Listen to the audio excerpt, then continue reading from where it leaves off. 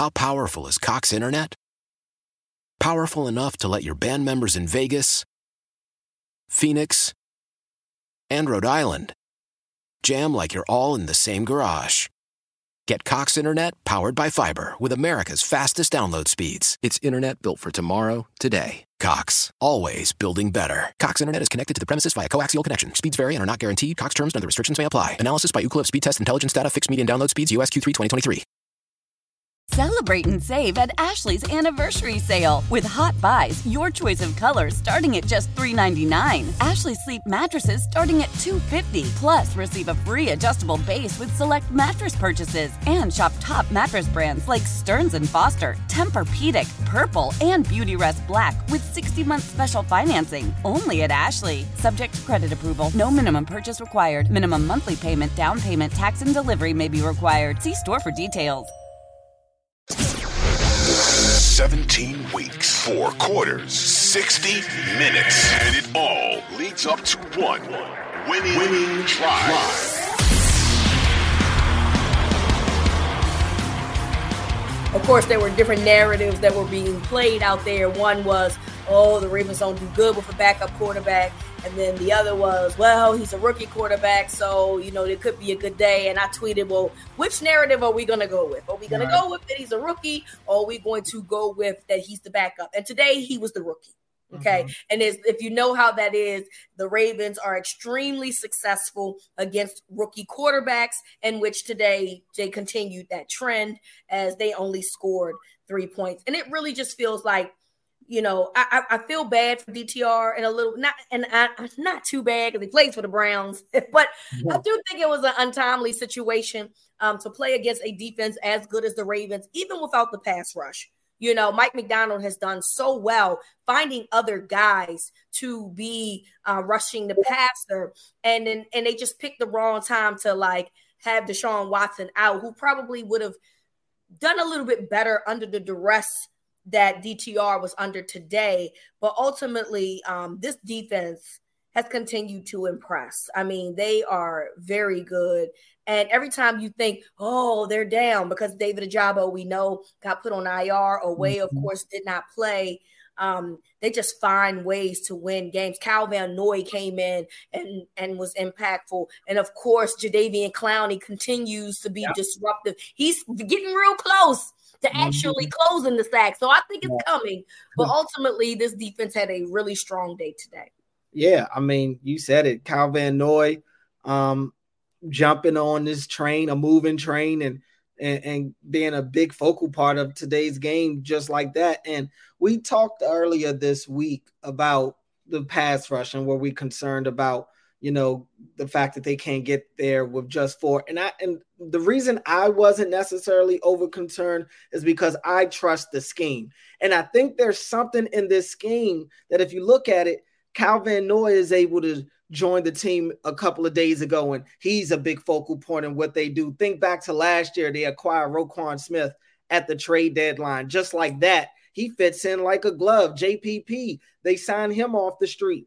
That same week, he gets a heavy workload as well. It just seems like it's very player friendly. It's not hard for players to kind of pick up on the nuances of this defense. And when you have it to where it's easy for your players to understand what's going on, I think you get a better outcome out of them. And so I think that's what you're getting right now. But yeah, Van Noy, he was all over the place. So was Jadeveon Clowney. He continues to be just chaos in the backfield today. Got a Matabike sack as well. Got a couple of guys getting their first career interceptions. Kyle Hamilton, Brandon Stevens, who doesn't play the ball, but on the tip drill, he can make a play on that. So, I mean, the defense was flying all over the place. Roquan Smith. I mean, he should have had 2. Roquan should have 2 interceptions himself. At least one. And Patrick Queen was still his usual self out there as well. I mean, Geno Stone gets another interception.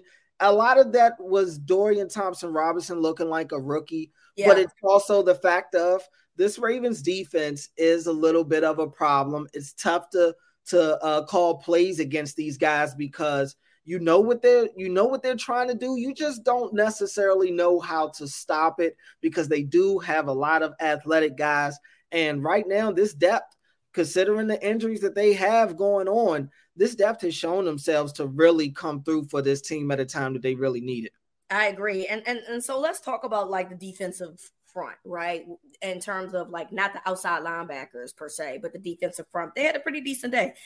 Justin Madubuike had a sack for 13-yard loss. Broderick Washington also had a sack for 6 yards lost. So, listen, today was a good day for them to find some pressure up the middle, to kind of just be disruptive there, particularly when we were talking about being concerned on could they, do that? Could they start bull rushing and getting in the quarterback's face or finding a way to be disruptive? They really did a good job with that. Patrick Queen as well had a sack for 11-yard loss. So that was definitely something that was really big today. But ultimately, this defense, look, I had people asking me, did guys play today? Like guys like Amari Cooper. Yeah, Amari Cooper actually did play the game. He had 6 targets, but he only had 1 reception for 16 yards. I mean, it just says a lot about how this day went. David Njoku, he had the most with 6 receptions, 46 yards. And that's to be understandable, right? Tight ends are typically a quarterback's best friend when you're trying to get out of a situation. So I can understand how that went. But ultimately, they never allowed this offense to get into a real rhythm. And that's something that's to be said. I mean, you had Ford had 9 rushes for 26 yards, 0.9 carries. Kareem Hunt, 5 rushes. Now, Strong Jr. did have 5 rushes for 49 yards, but the long was 40. So really, if you take away the 1 for 40, he's 4 carries for 9 yards. So, all right, they let 1 break. All right, it happens, right? But ultimately, the run game could never really get into a rhythm, which didn't really allow like play action to happen, or, he didn't have much time because they were really rushing him and getting pressure on him much of the game to get comfortable to get in passing situations as well. Yeah, I mean, they forced him to go one-dimensional, and that's a nightmare for any quarterback, let alone a rookie quarterback who's starting his first game. But also the Browns did a lot of that happened because of negative plays on early down situations. How many times were the Browns in 2nd and infinity, 3rd and infinity? I mean, it's a lot of their own issues that kind of hurt them in the end, and the Ravens just forcing a lot of negative plays. That really what it boiled down to. And you get any team in 3rd and long, you're probably going to have success as a defense. So I just thought the Ravens stars really showed up today. Kyle Hamilton looked good out there. Roquan looked good. Just they made plays on all 3 levels. And like you said, I mean, you really didn't hear anything from any of the Browns offensive guys. I mean, there aren't many left at this point, but Amari Cooper was a no-show today, which is probably to be expected considering the quarterback situation.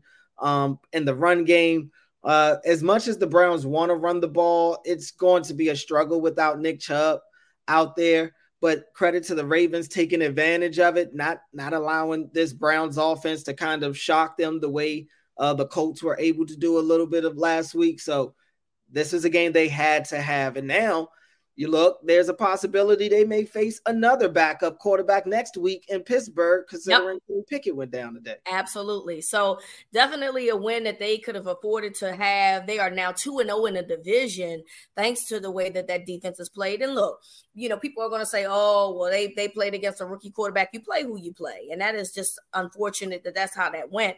But at the end of the day, you still got to play. You can't put an asterisk because somebody got hurt. Well, people get hurt all the time, and so that's just kind of how it goes. So and they lost to a backup quarterback, so it shows that exactly can happen. You can go as long this is why they play the game.